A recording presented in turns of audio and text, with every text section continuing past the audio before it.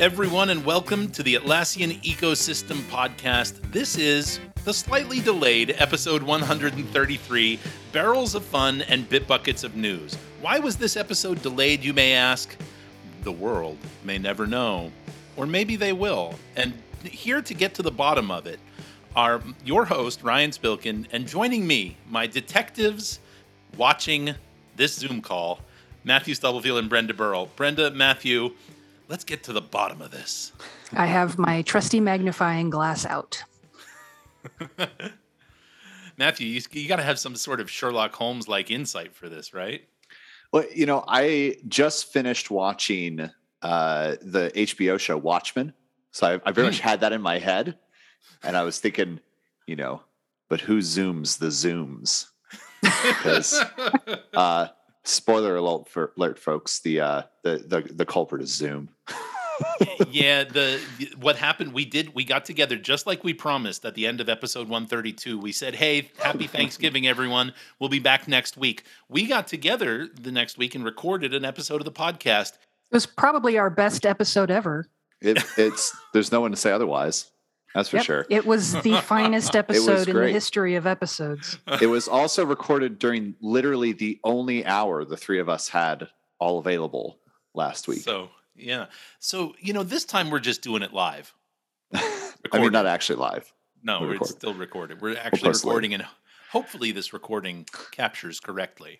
This time, all three of us are recording.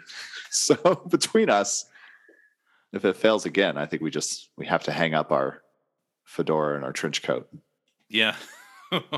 What are we wearing underneath? Anyway, I think we should move on to the news. And it just so happens that our first article is about tracking user activity, which does seem very apropos given our introduction. This was published on November 11th. Folks, we've got like a month's worth of news for you, so sorry about that we've been on holiday and broken and all kinds of things. But November 11th, track access to your data and meet compliance needs with user activity logging and audit logs. And for the savvy listener, you're wondering what's so special about audit logs. It's been around forever, but it hasn't been in cloud. So this is a new bit of functionality to the audit log in cloud, where you can track user activity. And this is particularly important for enterprises that need this for compliance.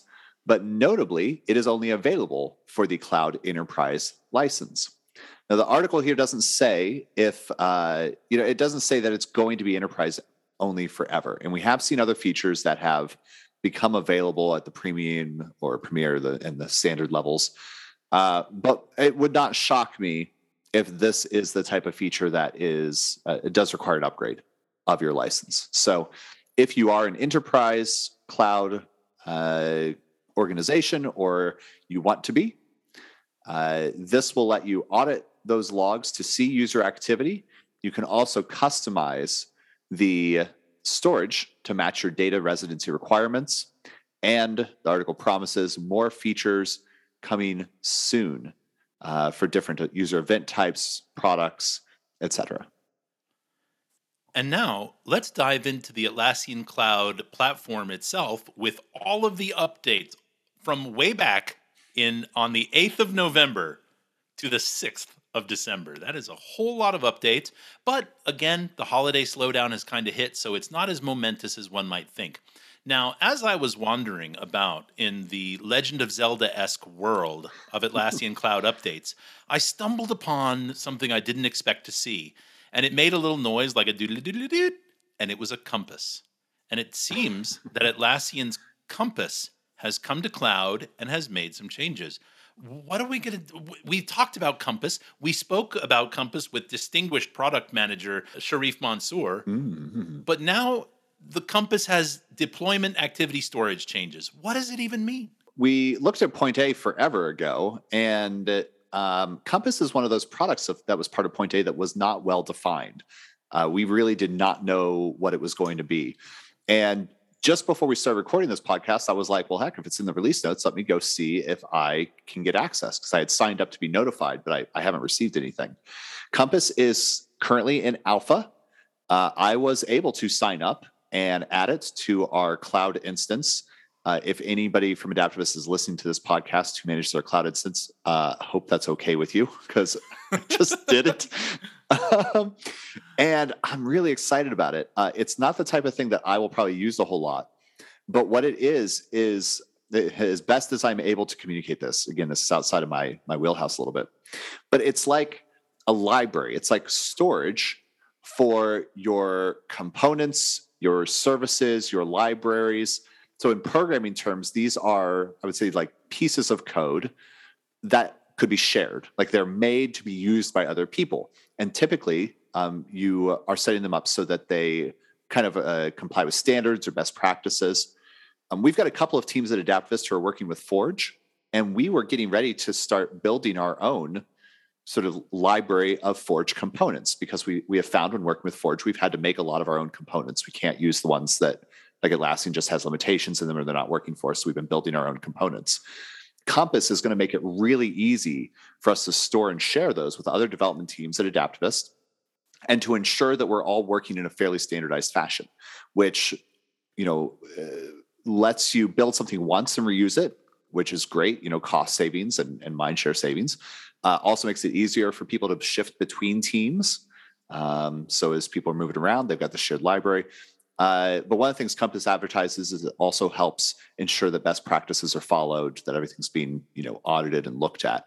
So I'm excited to get more people looking at this, seeing what we can do with it.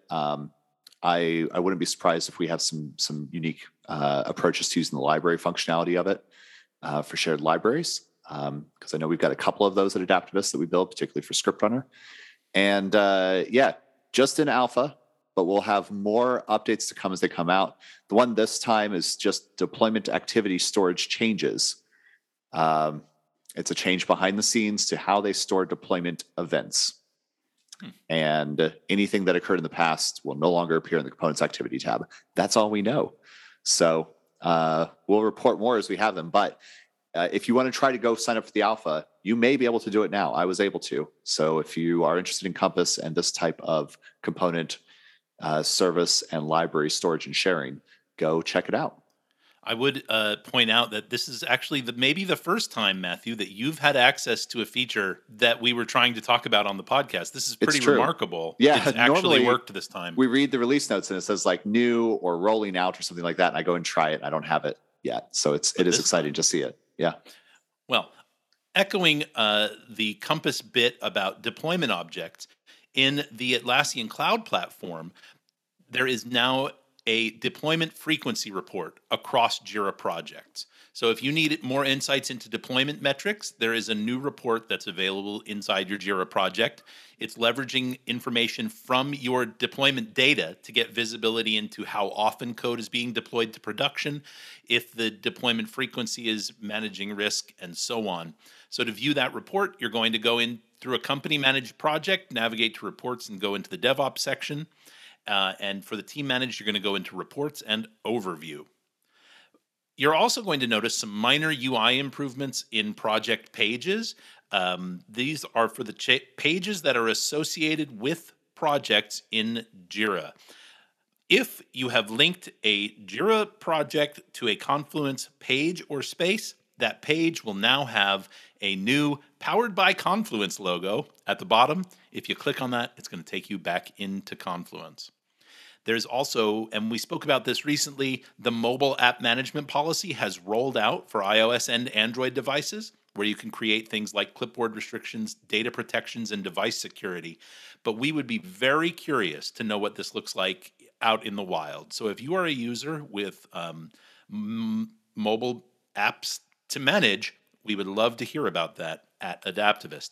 And lastly, for the Atlassian Cloud Platform, they have now added more and more information about the Sandbox data copy to be available to you. So when you initiate a Sandbox data copy, you're going to now get an email with more information about the process and progress itself.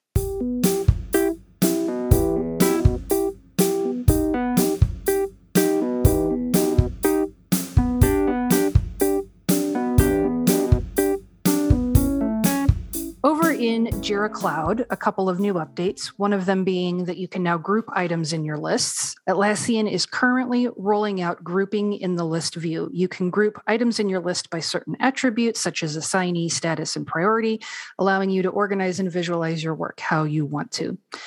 Another update, a short summary of web links in the issue view. There is now a short summary of the web link next to their name. So to check that out, just go to an issue that has web links or add a web link to an issue to see what it looks like.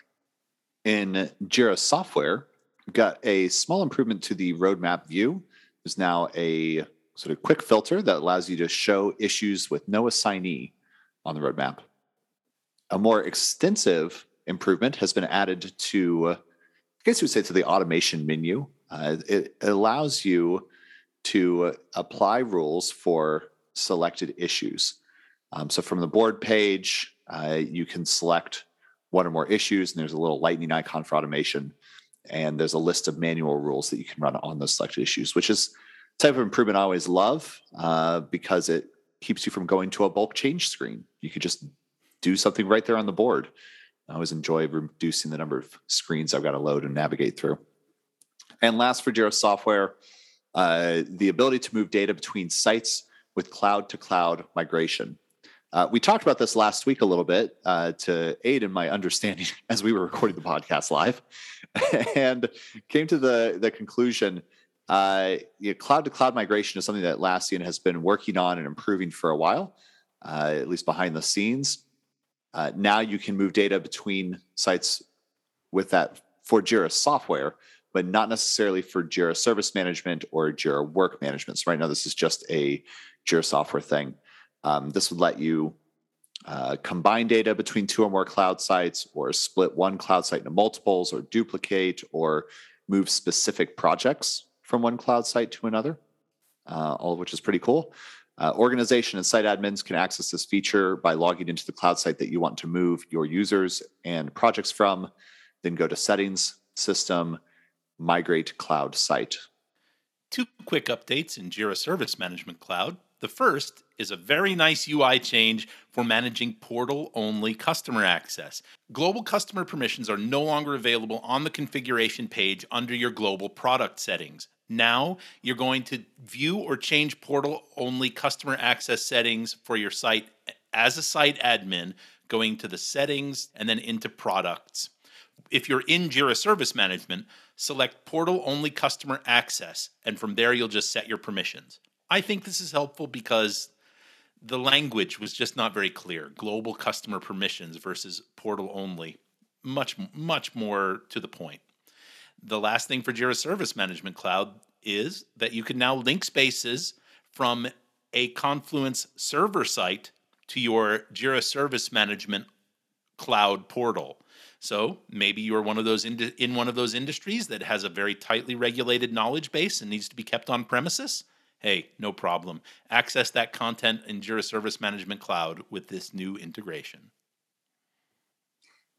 In Jira Work Management, you now have the capability to view your project's calendar in Confluence with Smart Links, a richer way to hyperlink your team's work and other Atlassian products. Instead of just seeing a URL, you can now view your project's work in the calendar view.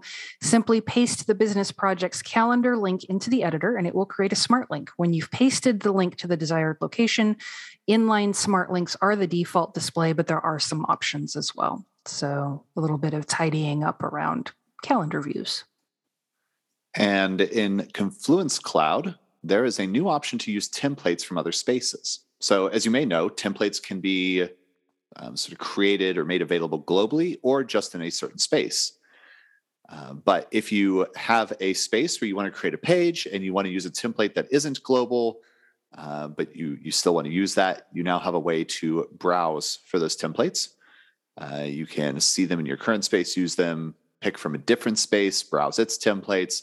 It begs the question for me, why not just make every template global at this point? But whatever, it is nice that they've added this dropdown and made that navigation a little bit quicker and easier. They've also added the undo and redo buttons to the editor toolbar. So a change we continue to celebrate every time we see it, which it feels like at this point is 3 or 4 times.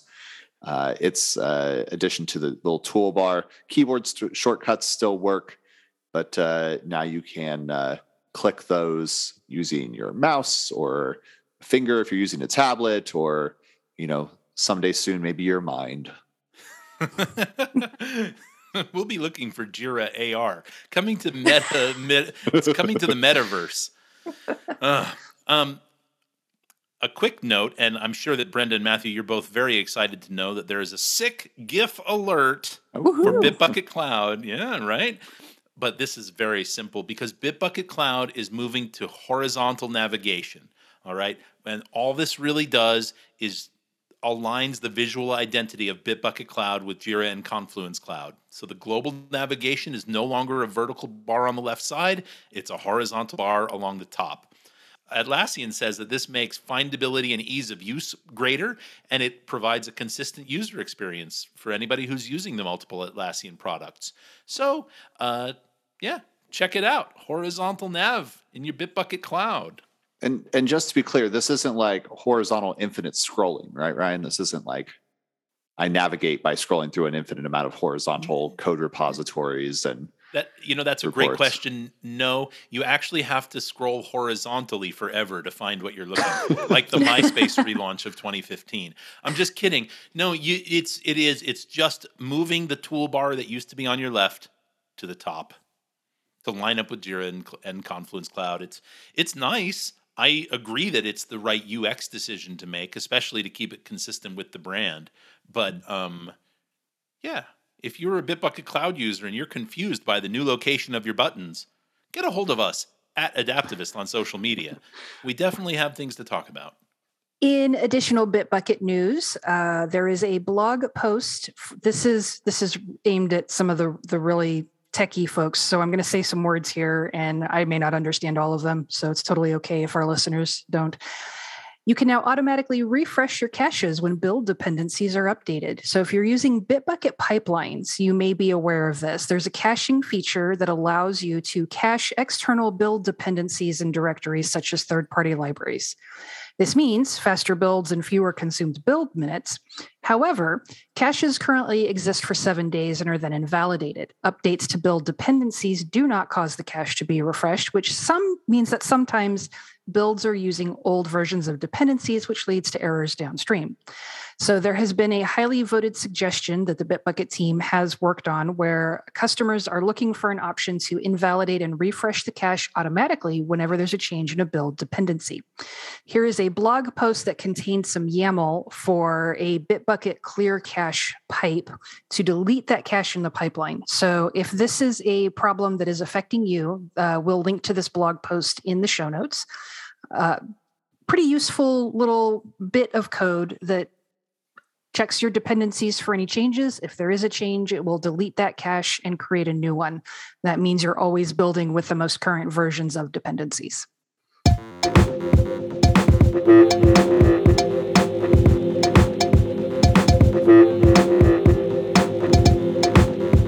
Moving over to on-prem news, we got Confluence 7.15 out on the 24th of November, just a day before U.S. Thanksgiving, when we were very much not working. But the fine folks at Atlassian were. And this update has one small story updating the powered by link to use HTTPS, which is nice. That way it doesn't get flagged in security checks and whatnot. And then an additional 28 bug fixes. Most of these look to be pretty small. Some of them are just fixing some links or some macros and some way things are displayed. It's probably not the highest priority update we've ever talked about, but take a look at the release notes. If this one feels like a critical one, you might want to take a look. Last week I got to make jokes about maybe you don't need to interrupt your Thanksgiving holiday, but now you really have no excuse. It's a week after Thanksgiving. Go get Confluence upgraded.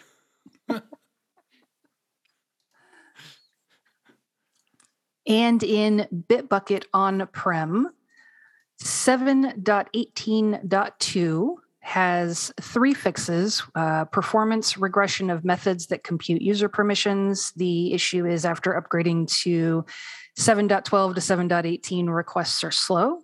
There is a fix for that.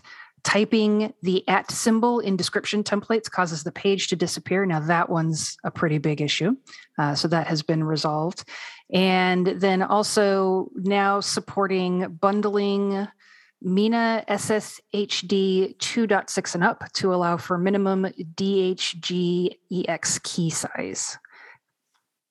I hope that means something to one of our listeners, because if it means something to you, go take a look at BitBuckets 7.18.2.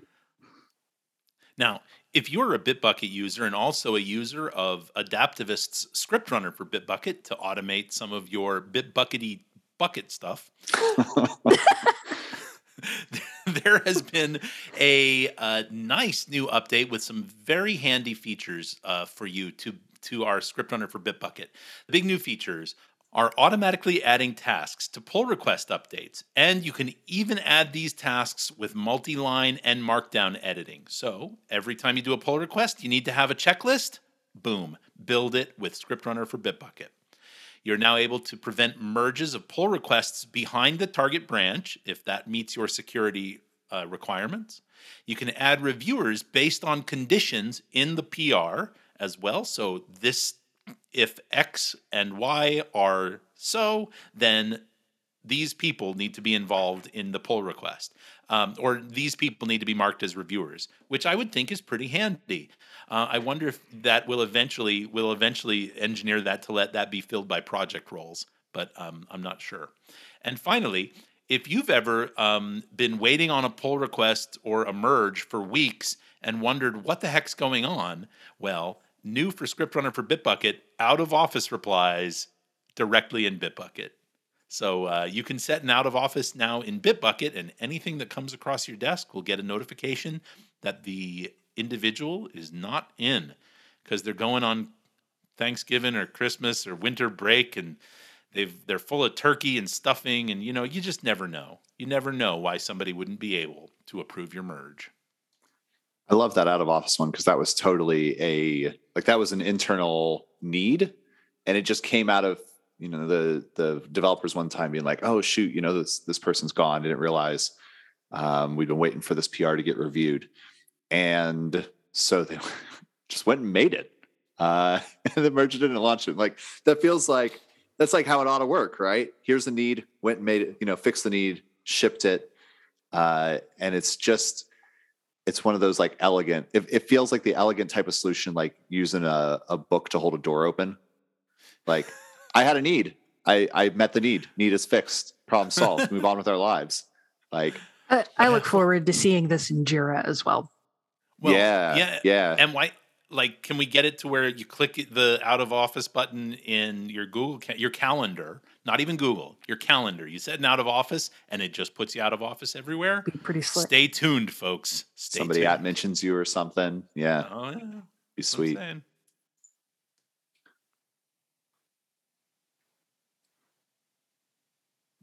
In Atlassian University news, and I guess we haven't really talked a lot about Atlassian University courses in previous episodes, but wanted to highlight that Atlassian University has released Atlassian Incident Management Essentials. You can now enroll in a course in which you will learn how to quickly set up a project for incident management, how to manage an incident through a hands-on case study, and also best practices for each stage of incident management. So if this is a thing that you are interested in or your organization has a need for, it is $300 USD. Check that out. We'll link to it in the show notes. One of the things I think is really exciting about this course is you'll learn how to use Jira Service Management, but also OpsGenie and Insight, and using additional tools to resolve incidents like BitBucket, Status Page, Zoom, Slack, even the Atlassian Team Playbook. And for several years, people have asked for training on OpsGenie. We had actually talked with Riata that became Mindville about creating Insight training at one point before they were acquired by Atlassian. I really like that Atlassian didn't just launch OpsGenie training, or they didn't just launch Insight training. They launched use case-based training that helps you understand how to use these tools to accomplish a goal and to solve a problem, to meet a need. I think that's a much more effective way to teach. So I haven't looked at this course yet, but I'm really excited about it. Because when it hits the fan, you want that training to kick in. You just want it to hit. You need some practical you need that context, to really understand it. It's not just about like clicking the button. So yeah, very cool. And lastly, I'd like to invite everyone to tune in to the newest episode of our Team Titans podcast, where Adaptivist Head of Client Services Harp Athwal and I got to speak with Derek Sutton, the Director of Infrastructure and Enterprise Architecture at Canada's Sick Kids Foundation. And it was really nice to see that the work that we do at Adaptivist, building software and providing services, goes on to touch lives way outside of this ecosystem. So I will link to the episode with Derek. Tune in and subscribe to Team Titans. We got a lot of cool new interviews coming soon. And be sure to tune in next week when we have yet another very special edition of the Atlassian Ecosystem Podcast. For longtime listeners, that we have this tradition at the end of the year. We like to record what we affectionately call the Shotcast. Mm-hmm. And we're all getting a little older. We're all working from home in COVID times. I think last year we did shots of tea. I think we weren't really drinking much, but it was the Sipcast. It was the Sipcast last year. We sipped. Yeah, maybe we had some whiskey or something. But yeah, so next week, Adaptivist has its holiday parties over Zoom, and immediately following the EMEA party, we're gonna record our Shotcast, Sipcast, maybe Snackcast. Daintily Nibblecast. With some snacks. Yeah, we'll see. But be sure to stay subscribed. Don't ever unsubscribe, friends. We love you. And we want you to hear us celebrate the year that was, is, and ever will be 2021 next week.